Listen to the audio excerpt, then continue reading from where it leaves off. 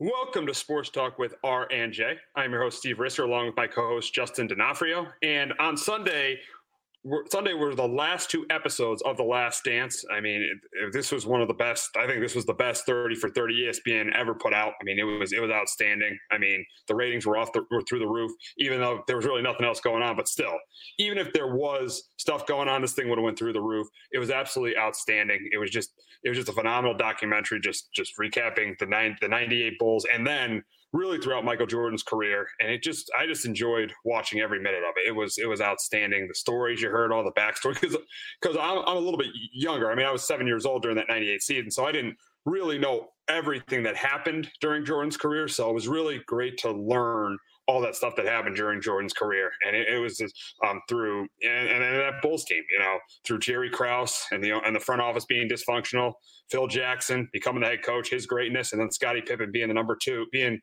Jordan's Robin, to being the Robin of Jordan's Batman. So it was really, really great to watch the Last Dance. I really just enjoyed pretty much every minute of it. What were your thoughts, Justin? Yeah, I think this was the best 30 for 30 ESPN ever put on.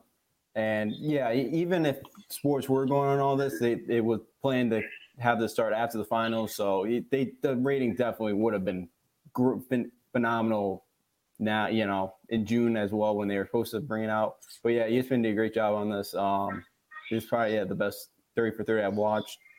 And yeah, so I was born in 98, so clear I didn't. And I never, and I've seen Jordan in like videos and stuff. I watched a couple of games from, back in the day, but to kind of just see it all kind of happen and, get all the behind the scenes looks were great to see. Cause I've never, I haven't, and it just really proved that Michael Jordan is the GOAT and the number one all-time player in history of NBA. Absolutely. And the thing is I've seen a lot of this around, now him and throughout the whole documentary here, I've seen all the comparisons to LeBron James. I think it's a little sad that we have to, kind of discredit LeBron's career to make sure. Yes, I personally think Jordan is the greatest player in the history of the game. And I think Jordan and LeBron's number two. But to keep having these Jordan-LeBron debates and not enjoying LeBron's greatness just because we saw a documentary on Michael Jordan is a little ridiculous. I mean, yes, I think Jordan's the GOAT, but we should not downplay LeBron's career. LeBron has had an outstanding career. Just because they came out with this documentary, we should not be downplaying LeBron's career. And yes, I agree, Jordan is the GOAT. There wasn't a better competitor, probably in my lifetime, a better competitor in sports than Michael Jordan. And you saw that throughout the documentary. He raised his teammates' game up. Even though he wasn't best friends with his teammates, he raised his teammates' game up, and he did an outstanding job of it. And he's a six-time champion because of it. Yeah, I don't get why we were having all these LeBron Jordan debates, but I guess it's sports. It always happens. Everybody needs to put somebody down to make somebody look better. But yeah, because LeBron has had a fabulous career. He's number two on my list as well. And it's kind of sad to see. Look, there'll probably be a LeBron documentary anyways after he retires. So it's not, LeBron will probably have his own 20 years down the line. Who knows? But yeah, I don't get it. Right now we should just kind of appreciate that we got it and we're able to see what Jordan was able to accomplish, all the years in Chicago. Absolutely. And now we'll get into the last two episodes. We'll start with episode 9. And the biggest part of episode 9, two things: the series with the Pacers in 98 and then the series with the Jazz in 97. Let's first talk about the series with the Jazz in 97 and that 97 NBA Finals. As we know, the Bulls came off that 72-win season and, again, were favorites to win it all in 97. Had a great year. I finished 69-13. Had the best record in the NBA, and they cruised through the Eastern Conference playoffs. They swept the Bullets, they beat the Hawks in 5, and they beat the Heat in 5. So they cruised through the Western Conference playoffs, but they got their big up. They definitely were tested when they got to the finals, and that was against the Jazz. And that was a really, really, really great series with those two teams. The Jazz were that team that with John Stockton and Karl Malone for years that were so close to getting the NBA Finals. They got to conference. We were in the conference finals 3 times before they got to the NBA Finals. Got to the conference finals in 92, lost to the Blazers. Got to the conference finals in 94, lost to the Rockets. Got to the conference finals the previous year in 96, lost in 7 games to the Sonics. So they were always knocking on the door. And then finally they get there. John Stockton hits that 3 against the Rockets, gets them to the NBA Finals. And then in game 1, great game. I think that was where Jordan hit that shot at the buzzer to win the game. I think Jordan won the game at the buzzer. The Bulls win game 2. Then game 3 and 4, the Jazz win. And then we got the game everybody talks about, and that's the flu game for Michael Jordan. And that was epic. That was an epic performance, just a gutsy performance, an epic performance by Jordan to score with the flu, scoring 38 points, getting the Bulls that win. That was the game that decided that series. Because, if the Bulls don't win that game, they might be able to win that series, but you don't know. But that was the game that decided that series for the Bulls. You knew after the Bulls won that game, they were going to win that series. And then in game 6, and then before that previous, you saw the story about Steve Kerr, the unfortunate story about how Steve Kerr lost his father and everything. And you saw that unfortunate story and how Steve Kerr was brought up, because that was the big episode 9 was a lot of it was about Steve Kerr and how he was a role player for that Bulls team. And ironically, he was the guy that hit the shot to win game 6 and give the Bulls their 5th championship. Yeah, that 97, that 97 finals. Yeah, and I heard actually I want to start with this. I think now, because I knew what the outcome was, but back then, if I was alive back in 97, the minute that they gave Karl Malone the MVP award, and they had the ceremony right before game 1. That's the worst thing the Jazz could have done. You knew Michael Jordan was going to absolutely go out there and get a win. And that was an MVP that's like, let's just give somebody the MVP. I'm not saying Karl Malone was not an outstanding player, but he never was on Michael Jordan's level. Let's be honest. I mean, I'm not saying Karl Malone wasn't outstanding and didn't deserve it, but that was kind of, how it is nowadays where they could just give the award, the MVP to LeBron every year. That's how it was with Jordan in those days. So they got to find someone they could, give an MVP to. So they're not giving the MVP to Jordan every year. So they gave the MVP to Malone right before game 1 of the finals. And they should have done that during the conference finals because that set Jordan off. Oh, yeah. And I was surprised it wasn't a 4-game or 5-game or sweep. And then I saw something very interesting yesterday I heard about the flu game. The owner of that pizza restaurant was on an interview with with some radio station, Salt Lake City. And he said that there was a couple, now again, that some of it was, there was a couple lies in it. He said he never had 5 people working for him at that time when they delivered the pizza. He said he followed all the protocols and all that. He said the pizza was clean. That was, kind of his end of it, that it wasn't food poisoning. It was not from him, but who knows at this point? We'll never know what happened with that pizza. I mean, who knows? I mean, it's a coincidence, though. He eats the whole pizza, then he ends up getting sick. There's a coincidence there. No, yeah, there definitely is. And the guy actually said, too, he did name his kid after Michael Jordan, too. So he's like, I never wanted to get Michael Jordan sick. Trust me. But, yeah, to go out there in that flu game and be able to put up 40 points when you're not feeling well, and because especially because he couldn't even get out of bed and all day. He couldn't go to shoot around, couldn't do any of that. That was unbelievable. The game one, the game winner in game 1, that was a great shot he hit because that was the game. That was his game winner. That was a pretty good series. Most of the games are pretty close in that series. Most of them, but yeah, I always felt like back then '97, I felt the Bulls would be able to win that series. And about the Kerr stuff, yeah, that's him and Jordan kind of had. I know they said they didn't talk ever about that experience, but they kind of shared a bond after that. After what happened with Michael's dad, they kind of shared that little bond of they kind of realized they understood each other's pain of what would happen, and we really found out a lot about Steve Kerr and able to hit tough shots and and being able to learning how to play with Michael Jordan from John Paxson as Paxson's final year. Kerr was kind of his backup that final year, and then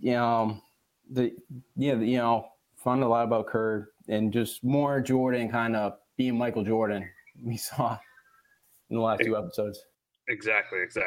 And now we'll head to the 98 conference finals when they played the Pacers. And Reggie Miller said right off the bat, he thought the Pacers had the better team. He even thought after, and you know how Reggie Miller is, he even thought after they lost, the Pacers were the better team. But that was a great series. I mean, the Bulls took the first two in Chicago. Then the Pacers won Game 3.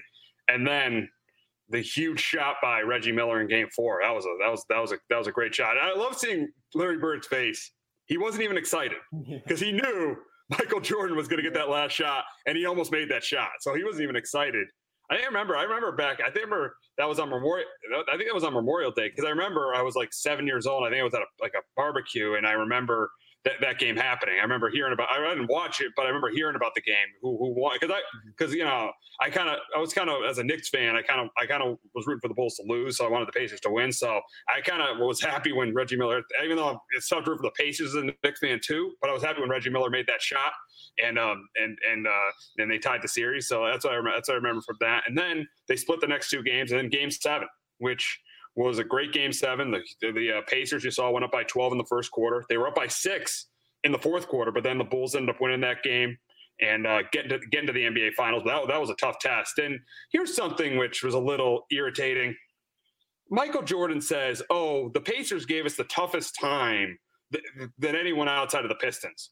I mean, come on now. Look at the Knicks. I mean, in '93, if Charles Smith makes that layup, they probably beat the Bulls in that series. And then '92, the Knicks took them to 7 games. So, come on, you got to put the Knicks in that conversation with the '98 Pacers and those Pistons teams as teams that challenged the Bulls. You can't just discount the way the Knicks challenged the Bulls. I mean, come on now. That was something that was a little irritating there. That Jordan kind of discounted the Knicks a little bit there when that happened. But that was a great series against the Pacers. They went on to the finals, and they will go on to play the Jazz to try to get their sixth championship. Yeah, that 98 series was a good one. I think the Pacers may have had the better roster, but again, when you have Michael Jordan on your side or on your team, you know, he's superhuman. So yeah, that Pacers roster was deep, if you remember it. I mean, Jalen Rose, Mark Jackson, Rick Smith, Dale Davis, Chris Mullin, which was they didn't have the previous year. Chris Mullin, who was a great player with the Warriors, he got traded to the Pacers. Yes, he was out of his prime, but he got traded to the Pacers that year. So that was a really, really deep Indiana Pacers team that year. Yeah, so they definitely may have had the best team, but whenever you got Jordan and going against it, it's a really tough task. The Larry Bird reaction was pretty funny, and Reggie and Jordan too. I thought was they got into it. Yeah, I remember that. I remember. You go ahead, Justin.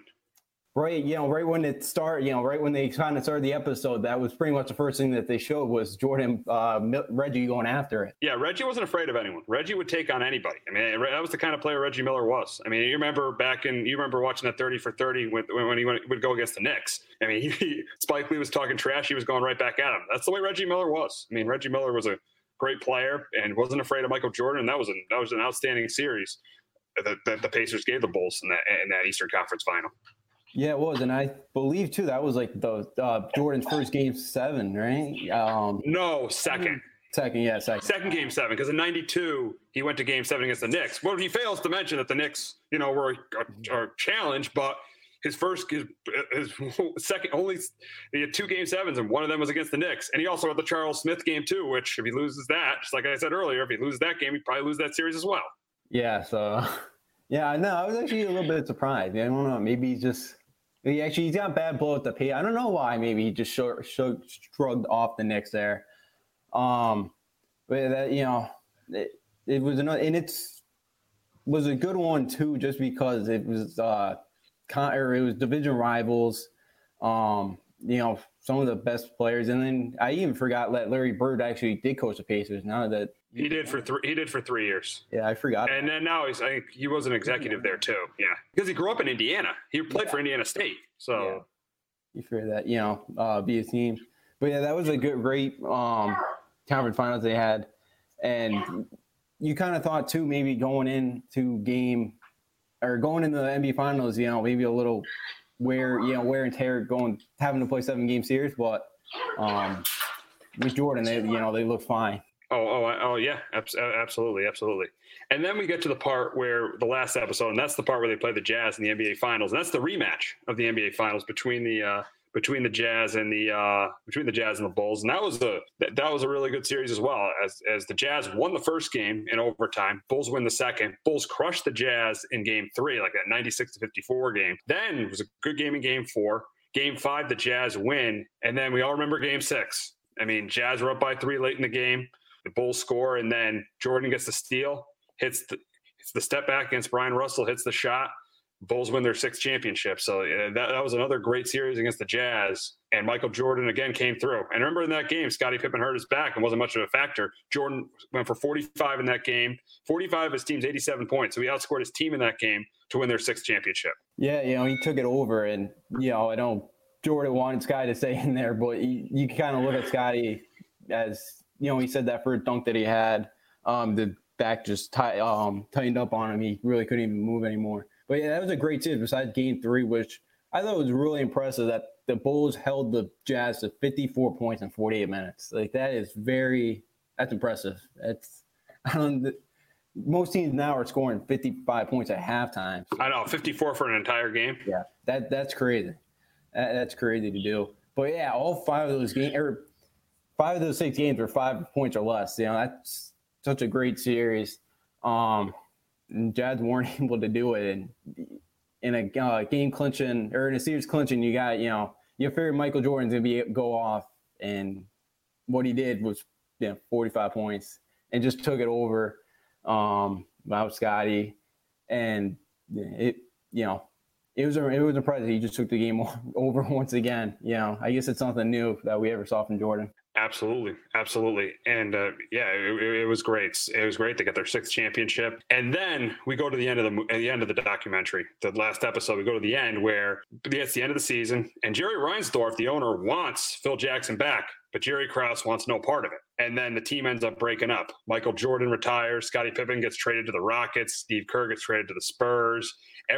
Dennis Rodman gets released and then ends up going to the Lakers. So the team pretty much breaks up. And then, but the thing was with Jordan was that to get a 6th ring, to get a 7th ring. I mean, they didn't even try because Jordan. That's the thing Jordan has said. He said in the documentary, I really can't accept the fact that they didn't even try to get a 7th ring. And even if they came back that year, I think with Pippen, with Jordan and Pippen and Rodman, and with Phil Jackson back, I think the Bulls could have won another championship because you look at the NBA in '99, especially the Eastern Conference. The Knicks were the 8th. Yes, were the Knicks really an 8th seed in that lockout season? No, but they were the 8th seed.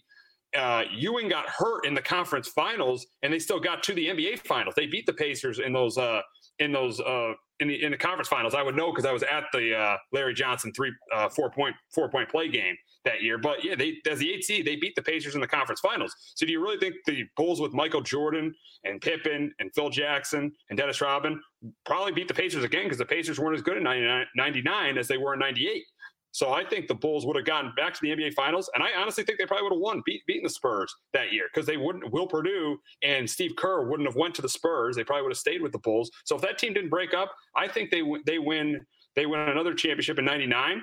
And if Jordan doesn't go play baseball, you can make an argument the Bulls might win 9 consecutive championships. But I think the problem was Jerry Krause should be the person that gets blamed the most because he broke this entire thing up. He broke up a great thing, and he should definitely be the guy that gets the most blame for this. And we'll get to it in our winners and losers. But going back to my point, I think the Bulls would have won that championship in '99 if they would have stuck together. Oh yeah, I definitely think they had a great shot to win another one. And it was actually interesting when right towards the end too, where Reinsdorf,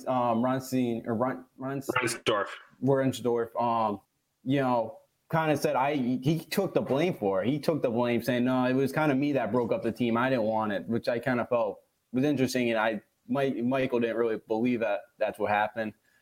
Yeah, it's interesting that they did break it up. I know the guys were getting older, but you still have Jordan. I know Pippen was getting kind of out of his prime, but I think that team's definitely a team that they definitely could have had another shot. And yeah, if they did go play, if Jordan ever did go and play baseball, they definitely had a shot to win 9 straight. Again, the chances of that happening, though, would have been really slim. But yeah, that opportunity would have been there. And yeah, Krause, he should, he definitely does deserve the most blame in this for kind of the way that it ended.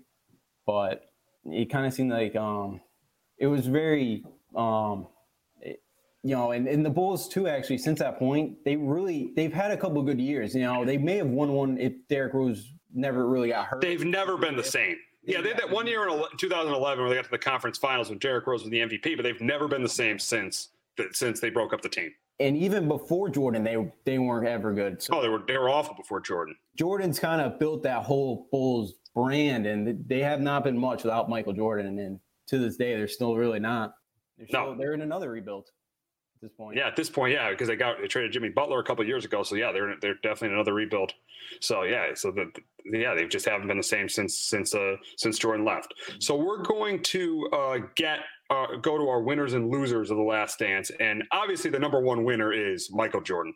I mean, obviously the way they went through his career, all the moments in his career, all the 63-point game against Boston, him, being the reason the team got over the hump against the Pistons.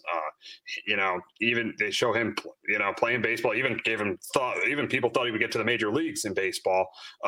If they didn't go on strike in '95, him coming back, being the leader of that team, being the great competitor that he is. So definitely, my number one winner is Michael Jordan. Definitely Michael Jordan. No really competition. There's a couple of them, but Michael Jordan's like the most obvious one. His competitiveness, we'll never see something like that. His drive to get his teammates and to get his teammates to have to step, to be able to drill his kind of teammates like that and going to a second sport too and having a chance to make it to the professional league for staying out baseball for 15 years. It's just pretty outstanding the way that he wanted to win a game. He was going to take it over. Nobody was going to stop him. My second winner is Phil Jackson. And this goes, I think, all the way back, and I think to when they went back in the documentary to the 94 season. And really, instead of giving Scottie Pippen credit for that season, they gave a ton of credit to Phil Jackson and the way they ran their triangle offense that year and the way they ran it to perfection pretty much for most of that season. And that's another reason why he's one of my winners. And another reason why he's one of my winners is some of the biggest plays Michael Jordan made in the 91 finals, getting the ball to John Paxson. In the 93 finals, getting the ball to John Paxson. And in the 97 finals, getting the ball to Steve Kerr was all resulting on Phil Jackson's triangle offense. So that's why I think Phil Jackson becomes one of the biggest is definitely, with Michael Jordan, one of the winners in the Last Dance. Yeah, definitely. Phil Jackson's as well on my number two. And also, he won 6 rings in 7.5 years when he coached Jordan too. So he had a ton of success. And he was really the one that kind of he was the one that kind of showed Jordan how to trust your teammates, how to get your teammates involved in the game. And that really also kind of elevated Michael's career because at times he did do it by himself, but it wasn't all the time anymore. And he could trust his teammates and he learned all that from Phil. And that's why Phil is one of the best coaches that's been in the NBA. Yeah, and you saw that, when Doug Collins was there previously, it was kind of catered towards Michael. It was Michael putting up 35, averaging 35 a game.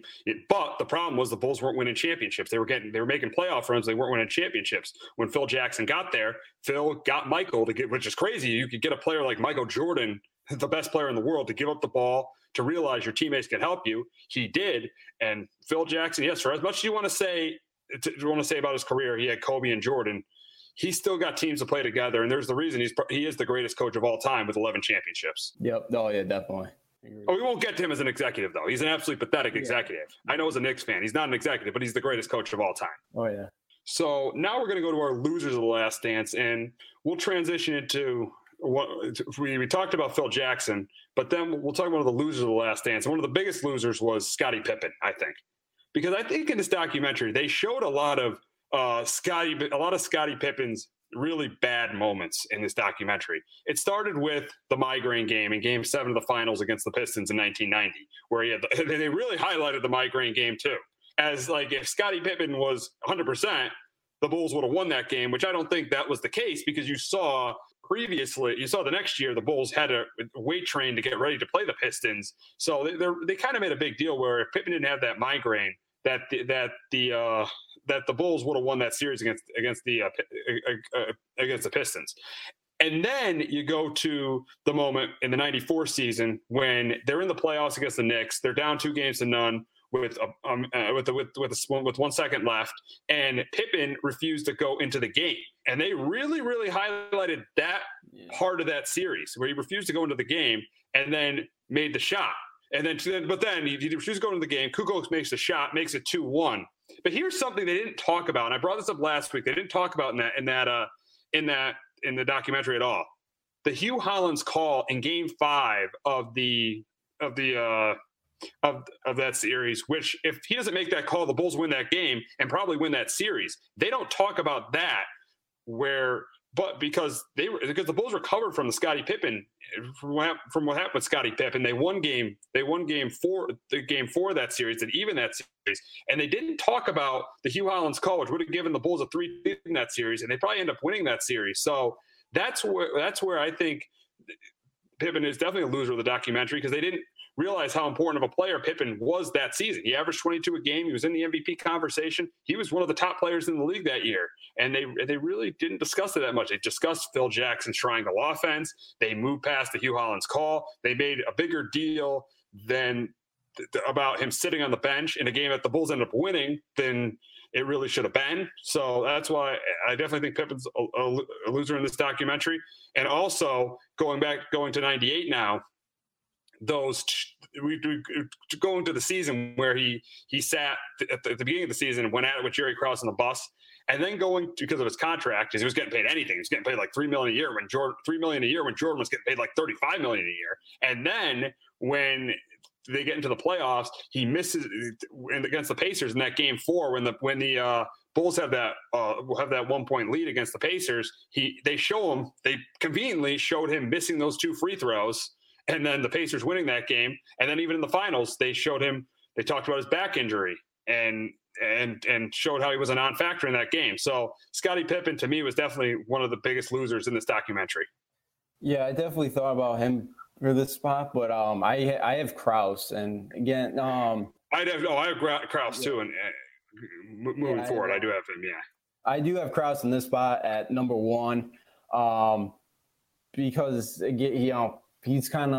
he was the one that ended up kind of breaking down or breaking up the team and all that, and had during retirement. And for some reason too, I never know why Krause always loved every player that was not in the Bulls organization. I don't know why that was, but and that just made Michael and Scottie more upset at him. As we kind of saw during what I think it was episode 5 and 6. One of those two we kind of saw and then also with Krause too, him and Jordan, never got along. Again, you can always see the players always made fun of him. I think that moment in '86 when Jordan played and he didn't want him to play, I think that started the tension between that with Jordan in the front office. Yeah, it was because I think the quote was like, Jordan thought he said, I own you now. Krause says he denies saying that. And that's kind of where the relationship just fell off dramatically. And he never really had the respect. He really didn't have any respect from any of the players. They didn't really care about him. None of them seemed to like him. And, for having one of the greatest dynasties of all time, nobody really gives him any credit, and he doesn't really deserve credit. That's kind of why I've crossed the number, my biggest loser of the dance. I'm going to go through my 2 other losers, and I'm going to wait to talk about Jerry Krause last. The other one we talk about is Horace Grant. And as you saw recently on ESPN, he did an interview yesterday on ESPN Chicago with Cap and Company, and talking about how the stuff in The Last Dance was untrue, how he leaked things out to Sam Smith, the author of the book, The Jordan Rules, and a lot of the stuff that was said there, that Jordan said that was said about Horace Grant was untrue. And he said a lot of the stuff was not true that Michael Jordan said about him. He was not happy with Michael Jordan. He was very upset about it. And it did make Horace Grant look bad. It made him look like kind of a snitch in the locker room, bringing up the locker room drama.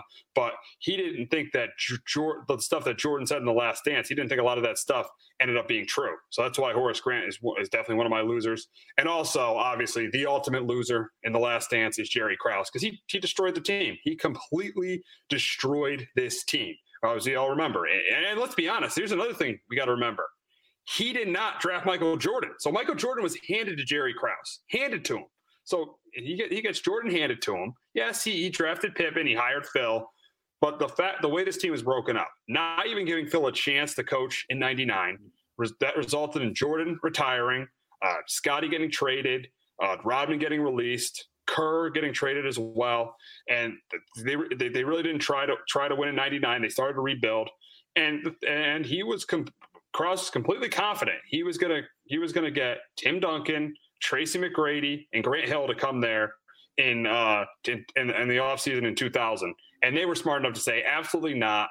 You were not the reason that the Bulls won championships. Michael Jordan, Scottie Pippen, Phil Jackson, Dennis Rodman, they were the reason that the Bulls won championships. And then he completely destroyed the franchise and turned what was one of the greatest teams in sports history into a complete laughingstock in the last 5 years of him being the general manager. And that's exactly why, to me, he's my biggest loser. Yeah. I had Krause as my number one. I flipped him. I had Krause my number one loser. Two was, or now my number two. I also have Horace Grant because, if he did leak the information, that's, I know he had the interview. I just, as a teammate, that's pretty bad. That's kind of, you seeped as low.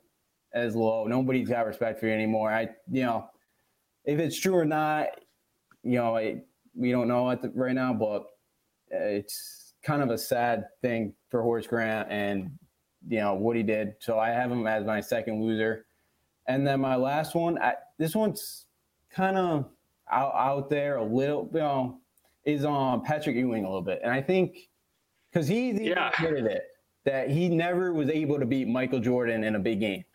And I think it does tarnish, maybe he was a great NBA player, but I think it kind of tarnishes his career a little bit because he could never beat Michael Jordan. He could never kind of get over that hump. He could beat him in the regular season, all that, but he never got him in the playoffs. I think, four times the Bulls eliminated the Knicks. So five. They were wrong on ESPN. It was 5. 89, 91, 93, 89, 91, 92, 93, and 96. 5 times. They were wrong. That's another thing they were wrong about with the Knicks. Not being Michael Jordan was wrong about them not being great contenders, which they were one of the best. That was the best competition they probably faced in the 90s, and Jordan beat the Knicks 5 times, not 4. Okay, 5, my bad. But yeah, so I think Ian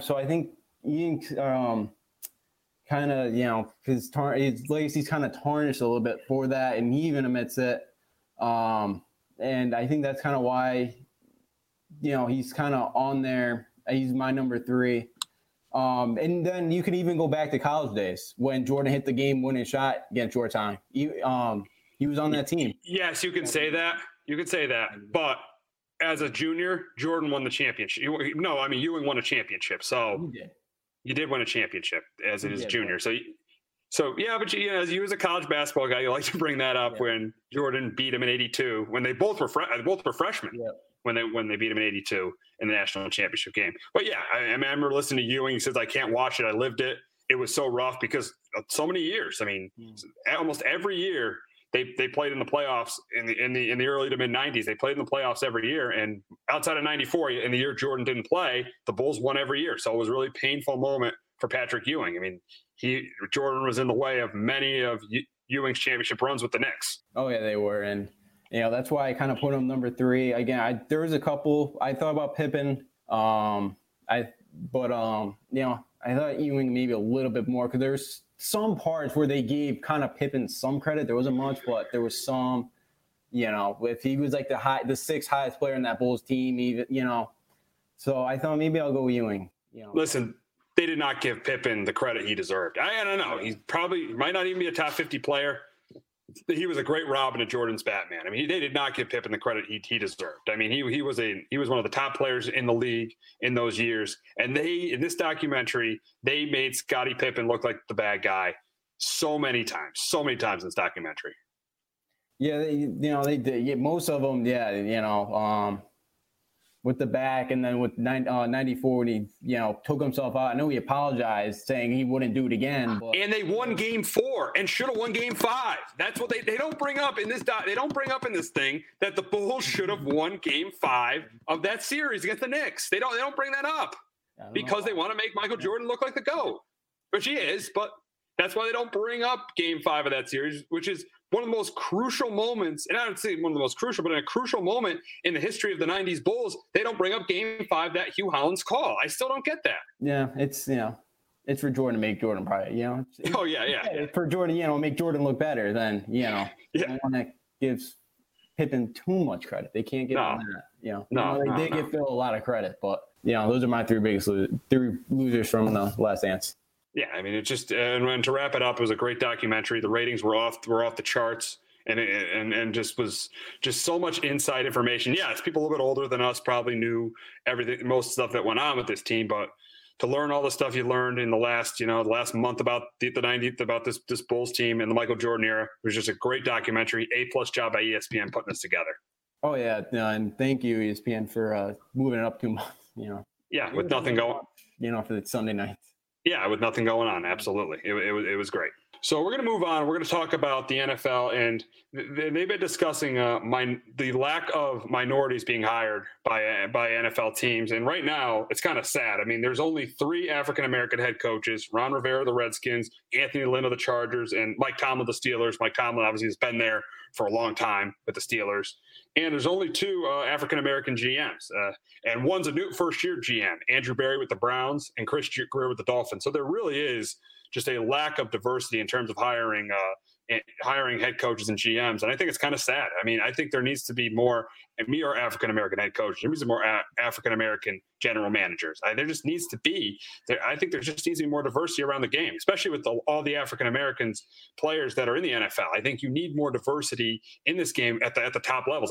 Yes, there's a lot of them there's a lot of assistant coaches that are African-American, a lot of assistants and coordinators, but I think you need more at the head coaching levels, like Eric Bieniemy. It's crazy that Eric Bieniemy doesn't have a job. He's done a great job as the Chiefs offensive coordinator the last 2 years, and he doesn't have a job in this league. I mean, I'm not going to, diss my own team. I like the Joe Judge hire, but Joe Judge was a special teams coach and he gets a job. But Eric Bieniemy has been an offensive coordinator the last 2 years, one of the best offenses of football, and he doesn't get a job. It's crazy. It's crazy to think that he hasn't gotten a job yet. So I think we definitely need to see more, in my opinion, African-American head coaches and African-American general managers in the NFL. And now, and yesterday they came up with a couple rules. They changed part of the Rooney Rule yesterday, and one of them is teams are required to interview 2 external minority candidates for head coaching jobs. So that's now a requirement. You got to hire 2 minorities. If you have an open head coaching job, you got to hire 2 minorities for those jobs to fill those jobs. And also you have to teams will have to are required to interview 1 external minority candidate for a GM or a offense or a coordinator position too. So you got to hire an external means it can't be in your organization. Not like when the Giants, after Ernie Accorsi retired, they hired Jerry Reese as their general manager. That external means you need to hire. It needs to be outside the organization. It has to be a minority. You got to give that person a chance to get that job. Yeah. So I think there's actually 4 minorities. Because I don't think you said Anthony Lynn, right? I said Anthony Lynn, yeah. Anthony Lynn, Ron Rivera, Mike Tomlin. And then, okay, I thought there was 4. I had 4, and then Brian Flores. Oh, yeah, Brian Flores, my bad. Four head coaches. My bad, yeah. Yeah, no problem. And then I know in the past 2 off seasons as well, or in 2 years ago, 1 of 8 head coaching openings went to a minority, and that was Brian Flores. And then this year, 1 of 5, and that went to Ron Rivera, who's already kind of head coach, but got fired at Carolina. So, this puts pressure now, I feel like, on the owners that have to do this and have, again, because I don't, I don't know if the owners actually, it puts kind of pressure on them to actually say, all right, we got to be able to put more diversity into this, which they probably, they should. And like a guy like Bieniemy, I can't say it's surprising this guy to have a job to be, and I know when you got a guy like Patrick Mahomes, it's, it doesn't take a genius. That could be part of the reason. Yes, I get that. It doesn't take a genius, but and you have Andy Reid too, so I get that too. Yeah, definitely. But to be able what he's done the last 2 years of that offense still is pretty remarkable. The points that they've been able to put up and to not have a job is kind of, it's disappointing, I guess, not to see this guy get a chance. But it's definitely something that they should do. And the draft pick scenes were a little interesting where you could get, you move up 6 to 10 spots. So they're really trying to help to put the pressure on the owners to have to make these decisions. So I think it's good because there's a lot of minorities that are in the NFL, and you don't really see it in the front offices at all. So I think it's a good idea for the NFL, and again, it's something that they're trying. They're trying to be ahead of the game, and in sports, once again. Absolutely, and they did not. We weren't able to make teams get compensation for hiring more minority candidates. They weren't able to do that. The league wasn't able to end up doing that, which I would have liked them to do. That would have been really good if the league would have been able to hire more minority candidates. Because look at the way these, African-American coaches have been. I mean, Ron Rivera, he did a really good job in Carolina. Obviously, Mike Tomlin's done a great job in Pittsburgh.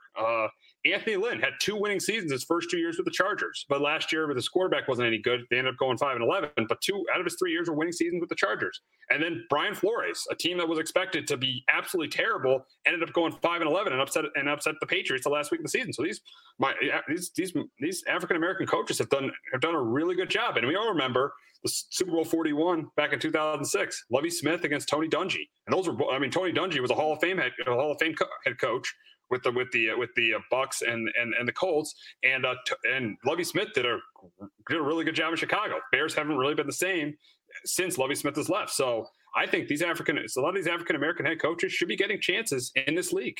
Yeah, definitely, and because all 4 of them, people thought Mike Tomlin do 5. They have Mike Tomlin to have that team go 8-8 last year with no quarterback. It's pretty remarkable.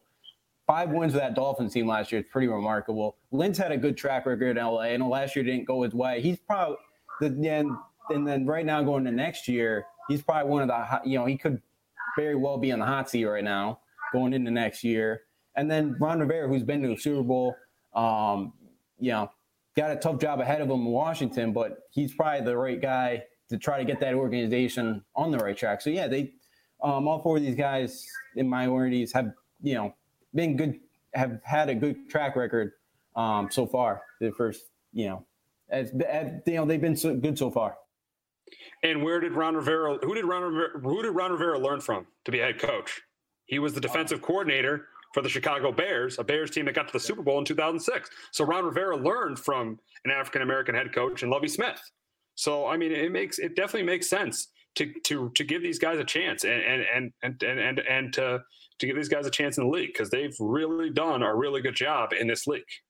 Oh yeah, definitely. And it's a good thing by the NFL that had to want to put this in and just evolve the game a little bit, involve it, because it's the right thing to do, and most of these guys do deserve a chance to be head coach or GM. Absolutely. We only have 4 head coaches, 2 GMs right now. We need more in this league. We need more. 4 out of 32 is not enough. 2 out of 32 is not enough. There needs to be more in this league. There needs to be more in this league. And right now there's no African American owners too. I think this league there's a lot of diversity. The players, there's a ton of diversity. We need diversity in the higher level positions. GMs, head coaches, owners. The NFL needs diversity there. Yeah, they do, and because every owner, is is white. As far as I know, every owner is white. So you definitely do, and I know that's most sports. That's not even NFL. That's most sports have pretty much all fight owners, as far as I know. So, yeah, you're definitely right. We definitely do need more diversity around the NFL in the front offices. 100%. Absolutely. So we're going to wrap up the show with me being a Giants fan. They had just before we got off the air, actually on Thursday, DeAndre Baker was arrested on armed robbery charges. Quinton Dunbar was arrested as well. Quinton Dunbar of the Seattle Seahawks, DeAndre Baker of the New York Giants, and just especially with DeAndre Baker, just a sad story. And right now he was arrested on Thursday. He got out on bail last weekend, and he pleaded not guilty yesterday. So we don't know what's going to happen yet. That's, I think, a big reason why Dave Gettleman hasn't gotten rid of him yet. I mean, so we don't know if he's, we don't know what's going to happen. The legal proceeding has to happen. But for seeing what's alleged to be happening, for somebody who is making who's on a 4-year, $10.5 million deal with the Giants, I just don't get why he would do what he did. I mean, it just makes no sense to me. Why he did what he did. I mean, the guy's a player. He did have a rough rookie year, but he did have upside. He was a first-round pick. The Giants traded into the first round to get him. So yes, and I see Joe's graphic. The lawyer said he was playing Madden when all the hell broke loose. We'll see how that ends up going in court. We'll see how that ends up. But if this ends up being true, it's going to be a really sad story and a complete waste of talent and a total waste of a draft pick for the Giants. Yeah, and I remember when he came out of the draft. You probably watched him at Georgia a lot. Yeah, I saw him at Georgia, and I didn't think, I thought maybe late first, or I thought more probably second round he was going to go. But he did have off the field issues there. He did get into trouble at Georgia, and people warned Gettleman about this, saying, "Hey, this kid's trouble. It's a little risky. He could be a little bit of a risk here if you take him." And it sounds like, of what I heard too, it sounds like they gambled, him and Dunbar gambled, and they lost $70,000 too, and they were trying to get someone back. I did read something, though, that there's been 5 witnesses have come across and have signed papers saying that, or have signed something. I don't know exactly what it was, but they said kind of that, like, they were with Baker and Dunbar at the time, and they're innocent. So I don't know what this is going to lead to. And you hope that they're innocent because, for two guys, because if they get convicted of this is probably it in the NFL for those two. Oh, they're done. They're done. Yeah, and the thing is, too, is 1% of people get a chance like this, and to throw it all away, again, like, even for them, $70,000 probably a little dent for them. Like, it's not, for us, it's huge, but for them, they're making $1 million a year. It's not we're seeing, it always stinks of money, but, the game, and hopefully they get help if they did gamble away $70,000, hopefully they get help just, so they don't throw away all their money. It's a sad thing, and, you just hope, they get help, and hopefully, things turn out okay for them, because it's, it's a waste. You get the shot to be in the NFL that so many people want to do, but don't get the chance and throw it away like this. It's sad to see. Yeah, I mean, the Giants right now, they haven't released them, but they have told Baker to avoid meetings, not be around the team right now. And I think the biggest thing for the Giants right now is if I personally, I want the guy gone. I don't want this call. Joe Judge is trying to change a culture here. We're trying to change the culture. I know we traded up to get him in the first round last year. I want this guy gone. I just don't think it's worth the risk at this point. But with Gettleman trading him to get this guy, I think they want to give it a chance, see what happens in the legal proceedings. And for the Giants, the big thing is if they end up cutting him, that it'll be $5 million against their cap next year, which isn't a ton, but still for a rookie, that's a lot of dead caps. That's a lot of dead cap money. And then $2 million against their dead cap the year after. So there's $7 million combined in the next 2 seasons in dead cap money if the Giants end up cutting him. And but the difference, that's the difference between the Giants and Seattle, because Seattle traded Dunbar for a 5th round pick from the Redskins, and he's going to be a free agent next year anyway. So if Seattle gets rid of him, they don't owe any dead money or anything, and all they gave up was a 5th round pick. So it's a much different situation for what happens for the Giants and the Seahawks. The Giants was a 1st round pick that they traded up for, and they'd have to eat dead money if they got rid of Baker. But the Seahawks could just pretty much get rid of Dunbar pretty much for nothing, and they basically got him for nothing. They got him for a 5th round pick. So a much tougher situation for the Giants than for the Seahawks.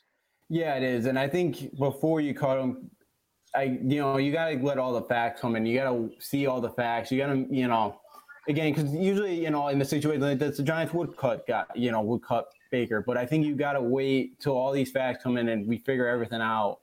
And then you can kind of make, especially you lose $7 million of cap, he comes out innocent. I know, he could have maybe done something, but I think you got to let all the facts kind of play out and then kind of go from there before you just kind of just go cut him loose, really. But and you figured if he is if he does get convicted, those Giants and Seahawks will cut Dunbar and Baker. They need to. There's just no choice for them not to not cut him. I mean, it's crazy if they don't. I mean, it's nuts. They should end up cutting Baker and Dunbar. And I see one of the graphics Joe put up. Julian Love is now went back to corner because they're going to need now. The Giants are going to need corner depth because if you look at it now, Baker was going to be their number 2 corner. It was going to be him, James Bradberry, and maybe Darnay Holmes could be the nickel corner, Corey Ballantyne, Grant Haley, all in the mix for that nickel corner spot. Now that Baker's gone, Beal goes back to corner because they drafted McKinney to play safety. It'll be McKinney and Peppers back there at safety. Love, who they drafted as a corner in the 4th round last year, who played free safety at the end of the year because Jabril Peppers got hurt, so he played safety in his spot. Now goes back to corner because the Giants need corners because they're preparing to probably have to release DeAndre Baker. Yeah. So they're going to need some depth here, but hopefully everything works out for him. Hopefully for him and Dunbar, hopefully it works out. Hopefully, it works out okay. Yeah, for their sakes, we hope it works out, but we'll end up seeing what happens. We'll end up seeing what happens with both Dunbar and Baker. So that's going to wrap it up this week on Sports Talk with R&J. For my co-host, Justin D'Onofrio, I'm Steve Risser. We'll be back next week, bring you any sports news that comes up. Have a great Memorial Day weekend, everybody.